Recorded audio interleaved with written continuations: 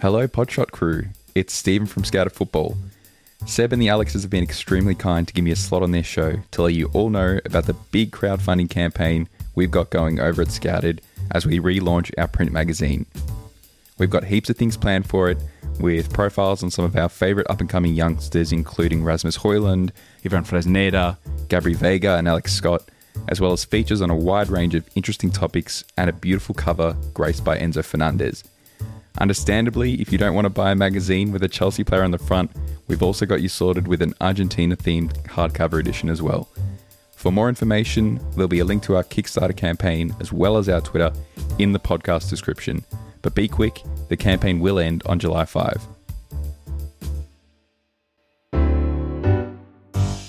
Hello, and welcome to Podshot. I'm Sebastian Hund. This is not Alex Towser, not Alex Collins. I will be doing the hosting today. And that is because this is a new series which we are starting over the summer, in which we are doing a slightly shorter discussion on the new players coming into Arsenal and talking to people who have seen these players play firsthand. So this first of what I assume to be a few podcasts on new signings is about Kai Havertz, who just joined us in the midst of the Declan Rice limbo we are currently finding ourselves in. And with us to do this is Orlando. Orlando is a Chelsea fan and the co-founder and podcaster at The Chelsea Spot. Orlando, how are you? I'm very well, thank you. Yeah, thank you for having me on. How is it not having to watch Chelsea for a few months? It's very nice, to be honest, given the season that we've just had. I was hoping for a bit of a rest period in the kind of off-season, but that hasn't really happened with all the transfer activity, which has been going on a little bit wild. But yeah, I'm looking forward to the new season. I think it's looking quite promising, actually. We've managed to get rid of a lot of players that needed getting rid of. So yeah, it's looking up, I think. Wonderful. Now, let's just jump straight in. Chelsea signed Kai Havertz in 2020 in the midst of the pandemic. And I suppose my first question is, what was your perception of Kai Havertz when he joined from Leverkusen as the sort of statement signing, really, of the entire summer that year? Yeah, I was really excited. I had watched quite a lot of him at Leverkusen.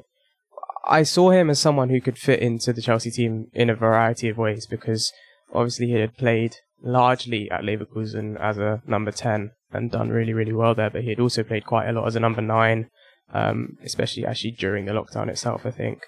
And he had played deeper in midfield at times and also for Germany teams. So, yeah, I was really excited. And when he first came in, obviously it was at the same time as Timo Werner. And I remember everyone saying, oh, well, Werner, he scored all these goals in the Bundesliga. He's going to be great. There's no worries about him. And people were more worried about Havertz. But I was actually the other way around. I was a bit more worried about how Werner would translate, or how his strengths would translate to the Premier League. Whereas I thought Havertz would be fine because he's got such physical attributes, and he can kind of hurt the opposition in quite a lot of different ways. It's kind of hard to say whether that really ended up being true, because there are a lot of different ways you could look at Havertz's time at Chelsea. He definitely didn't really live up to all the expectations that came with the £72 million price tag. But he was also effective and, for some periods, Chelsea's best attacker. And I also think he was quite misused for quite a lot of his time at Chelsea. Yeah. This is an interesting question I have had myself. Would you say that Chelsea necessarily had a plan on how to use Kai Havertz when they signed him? Because even if we look back at the reporting at that time, Real Madrid were interested in him, couldn't sign him because of the pandemic. Other clubs, I think Barcelona, were also looking at him back then. And Chelsea swooped in, and it sort of seemed like it was more opportunistic than a signing they had been planning for a long time. Would you say this was something they had planned or something they were accommodating because one of the hottest prospects came on the market? I think it's a bit of both. I think in general, most of the last Chelsea signings in the last 4 or 5 years have been opportunistic, unfortunately. There hasn't been that much of a plan in general, but I do actually think Frank Lampard was the manager who did have the clearest plan, if you can call it that. Whether he executed it that well is a different question, but I do think one of his biggest strengths as a manager was player profiling and understanding what players are and how they fit into different systems. And he was using Kai Havertz as a midfielder, as a number 8, really. But I think the problem with that was when he first came to the Premier League, obviously there is kind of an added level of physicality, an added level of intensity, and just a higher level of opposition in general. And I think what Havertz struggled with, I think Lampard was right that he was best suited as a midfielder in the Premier League, but I think more in the long term, and I think he might have needed to have played a bit further ahead of the ball when he first came in, just to kind of acclimatise. But what actually ended up happening during his time at Chelsea is that it kind of went in the other direction, which was quite weird. So he started off as a midfielder, and as the time moved on, he moved further and further forward. Tuchel was playing him mainly as, well, at first kind of like as a number 10 in that narrow front 3, but then also just as a number 9. And then since Tuchel left with Graham Potter and Frank Lampard 0.2, he was used almost exclusively as a number 9. So, and I do think he's quite good as a number 9. And there are lots of things you get from him that are really valuable and useful to the team. But I don't think it makes the most of probably his greatest asset, which is arriving in the box to score goals. Like arriving, not being there already, And I think he needs to be able to play deeper, and he needs to be able to get on the ball a little bit more, because what often happened when he was playing at number 9 for Chelsea is he would just drop deep to try and get on the ball. He would drift out of position, which is, it's okay for a striker, but it ended up meaning that we had very little focal point. And I think, that's a little bit similar to what Jesus does for Arsenal at times. So you can see how he might fit there. But really, I think all this goes to show that he can play in different roles. And I think I've seen all these people on Twitter saying he's an 8, he's a 9, he's a 10, he's this and he's that. And realistically, these numbers, they're just like roles on a football pitch, and no player is this or that. Yeah. You gave us a nice overview there of his sort of time at Chelsea and the different roles he had under different managers. I'd like to sort of drill into that a little bit, because through that lens, I think we can deduce the attributes he has quite well. So he came in 2020 under Frank Lampard. That was the first half of the 2021 season. Obviously, that ended relatively badly, which then led to Frank Lampard having to go and Thomas Tuchel coming in. How did the sort of general disposition of Chelsea, tactically speaking, and Havertz's role specifically change once Thomas Tuchel came in that final part of the 2021 season leading up to the Champions League final?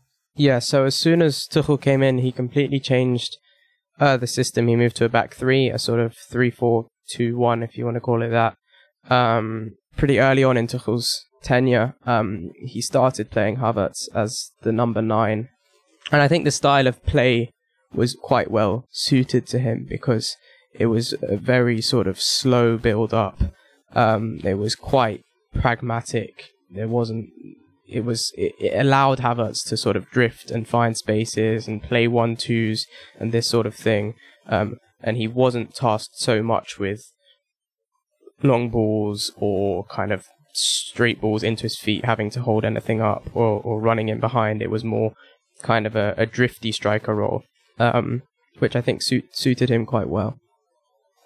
Things changed that summer quite significantly, because obviously Romelu Lukaku came in, and that sort of changed the entire construction of the team again. Could you explain to us how that sort of shook out? Yeah, so at first he worked really well with Lukaku, because while at Chelsea he had often been used to sort of being that focal point and being that guy that other attackers play off of, and instead he was able to use Lukaku as that focal point. And I think at first suited him really well. But what ended up happening was, in order for the team to accommodate to Lukaku, who was quite static, didn't press that much, the style of play shifted a lot to the team's detriment. And it was kind of just like circulate the ball until you get a crossing opportunity. And I think Havertz basically just suffered as a result. Yeah, and the second half of that season was where Havertz, I think, played most pronounced as a sort of centre forward in a more traditional sense. Could you say how that sort of worked for him, considering who he is as a player and how he was used in that season, or the second half of that season, where he was playing a very, very defined centre forward role? It's hard to say. He got a lot of flack from Chelsea fans. He got a lot of criticism, which I think was partly deserved and partly not deserved. I think he suffered a lot from unlucky finishing. I think he got himself into quite a lot of good positions and his finishing let him down, which is not really... He's not a particularly bad finisher. He's just kind of an average finisher, but he just kind of got on the wrong side of variance in that period, and that really hurt him because it did seem sort of in open play that he wasn't contributing very much. And I think partly that was through no fault of his own. I don't think he was very suited to being that kind of traditional number 9, as you say. But I think also he seemed a little bit sort of reluctant to fulfill that role, which is maybe telling in that it doesn't suit him as well. I think he's definitely... I mean, this is a bit of a lazy comparison, but I think as a number 9, he's a number 9 much more in the mould of someone like Bobby Firmino rather than Romelu Lukaku. Someone who wants to drift, who will drop deep, who will do sort of flicks and 1-2s. And he's not really someone you want to just be aiming crosses at or using to hold up the ball, because as much as he is quite a big physical presence, he's not very good at hold up play. His balance when holding up the ball isn't the best. He falls over quite a lot. And I think he's, as I said towards the beginning of the podcast, he's much better suited to kind of running onto the ball from a position of being behind it rather than ahead of it. Yeah, that's something I wanted to come on to, because I share that same opinion where he struggles with contact, I feel like, especially when playing as in the last line. And his finishing is far better when he doesn't feel contact and just arrives and sort of finishes with a single action, as opposed to having to tussle with defenders and sort of generate a shot that way.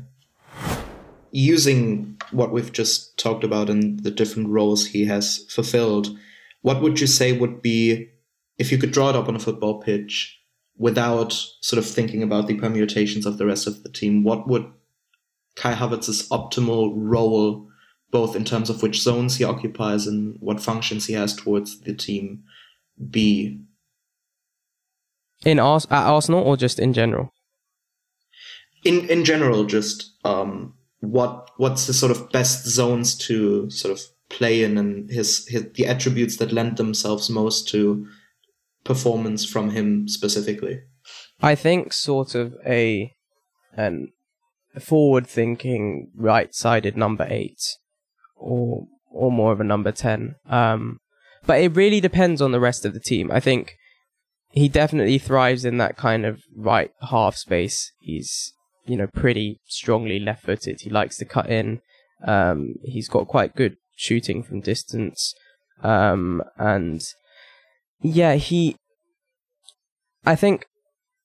do think his best role can be a sort of a number 9, but it really has to be a number 9 who plays with wide forwards who score lots of goals and who get in lots of goal scoring positions and who occupy centre backs.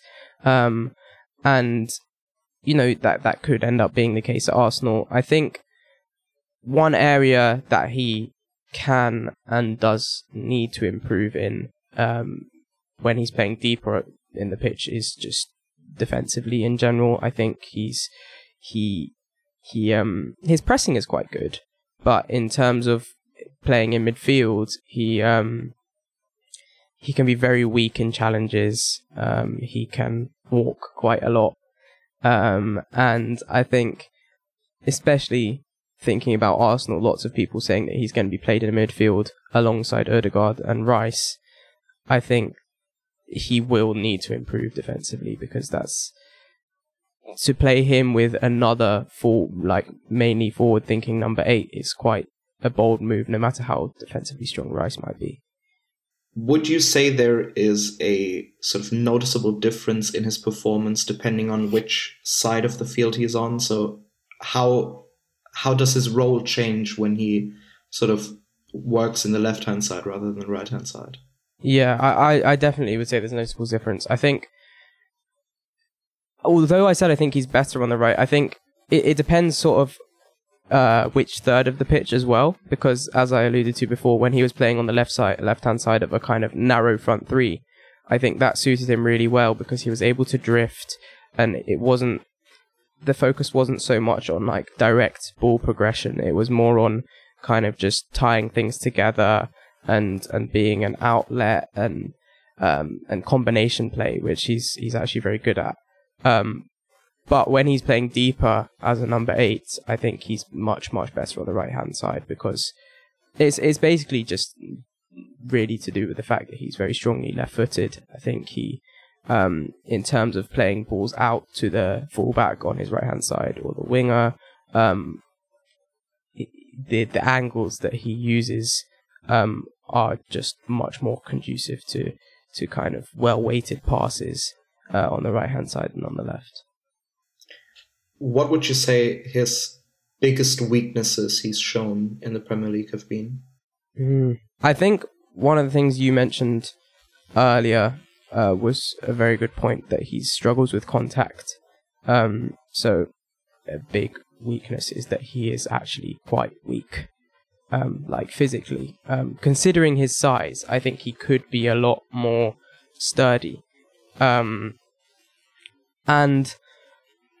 I would say also he can really drift through games. He can become a bit of a passenger. He can,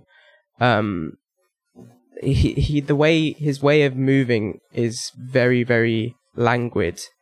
And I think people sometimes misinterpret that as laziness or not kind of giving his all. And I think that's incorrect. I think he does, he always tries his hardest or whatever. But I think sometimes it's more that he just, he struggles to impose himself on games at times. To finally bring this back to the reason we even speak about him here is because he's now an Arsenal player. What would you say you see as where he would fit into the sort of tactical setup as we know it now at Arsenal? Well, I think, as I said, I've seen lots of people on Twitter saying he will be the left 8 and this kind of thing. And I think that is, well, if that is true, I'm interested to see how it works, because I'm not so convinced. I think he can play there, especially in games where Arsenal are going to be completely dominant and playing against low blocks, which, to be fair, is going to be quite a lot of Premier League games.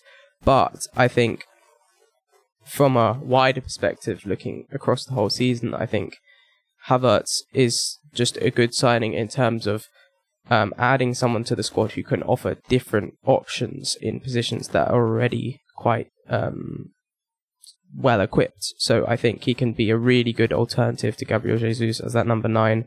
I think he offers something.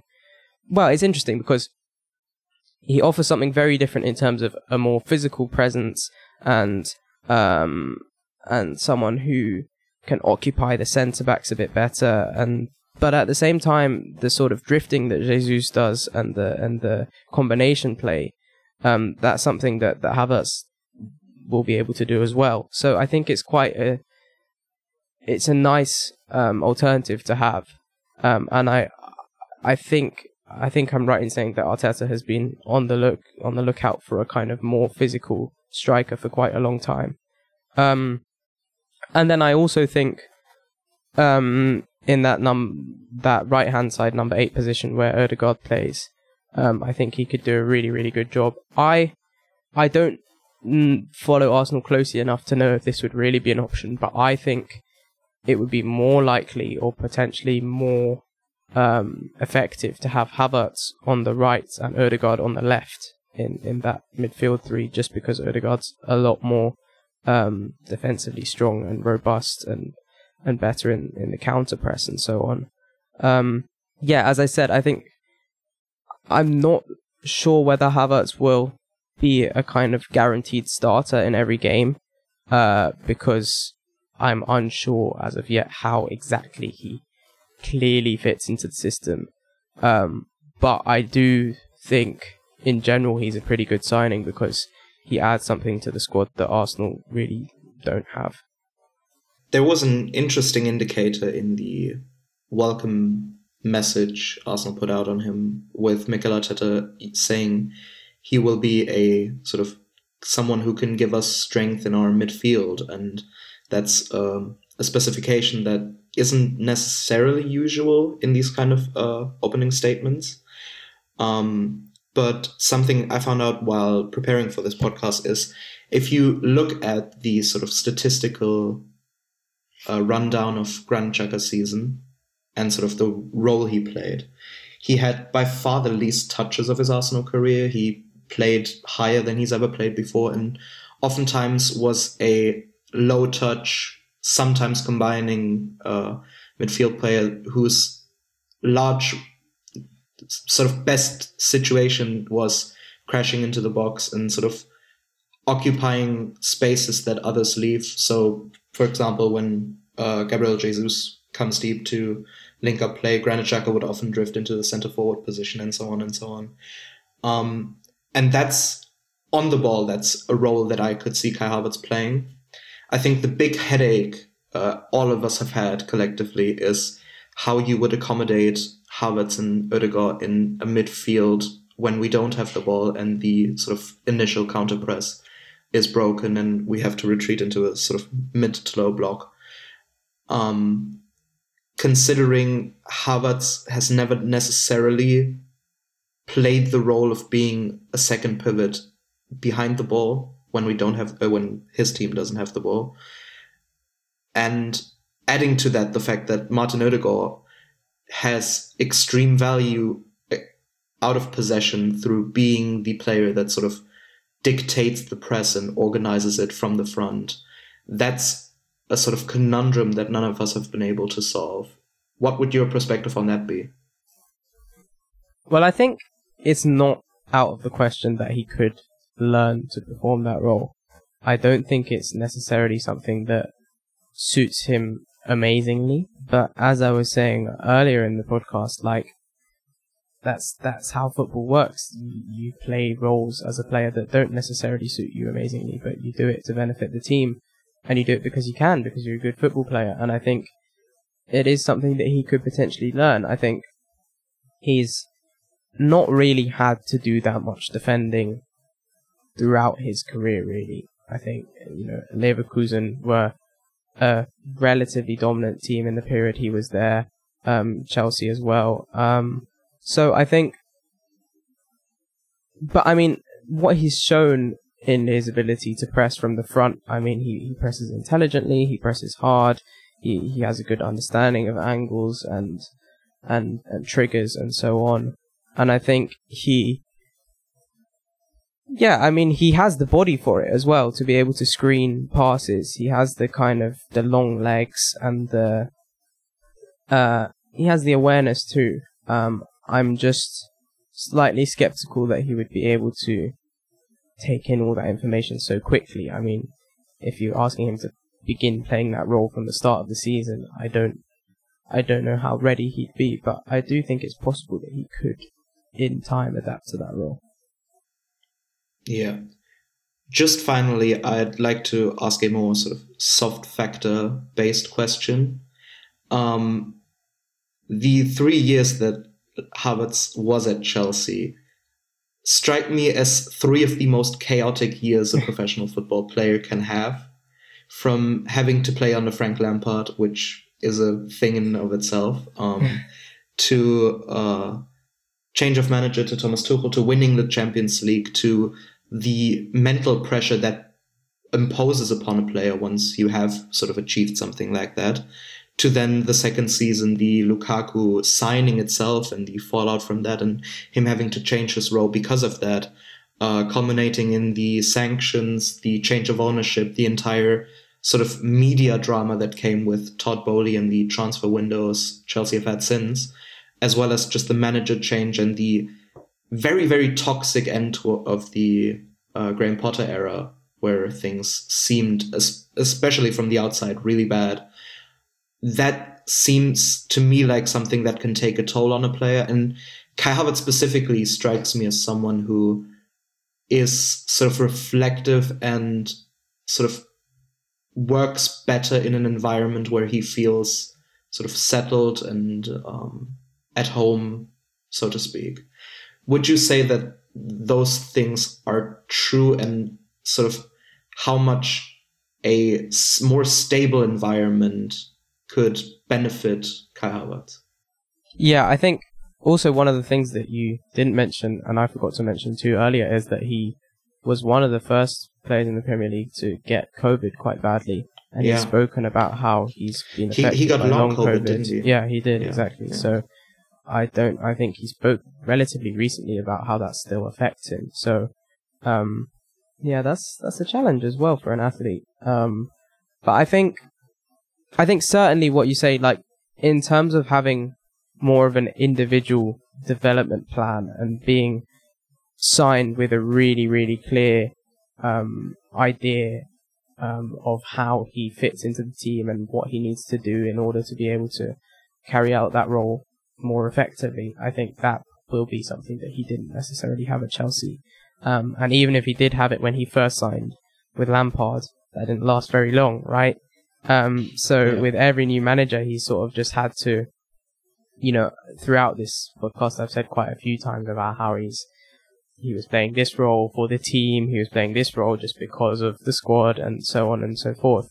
And I think having a sort of place in the squad that's more sort of specifically tailored for him, and just in a club under a manager with so much more stability, I think I agree with you that this is particularly the case with a player like Havertz, that it'll do him good, but I think it would do any player good, right? The difference is any young developing player.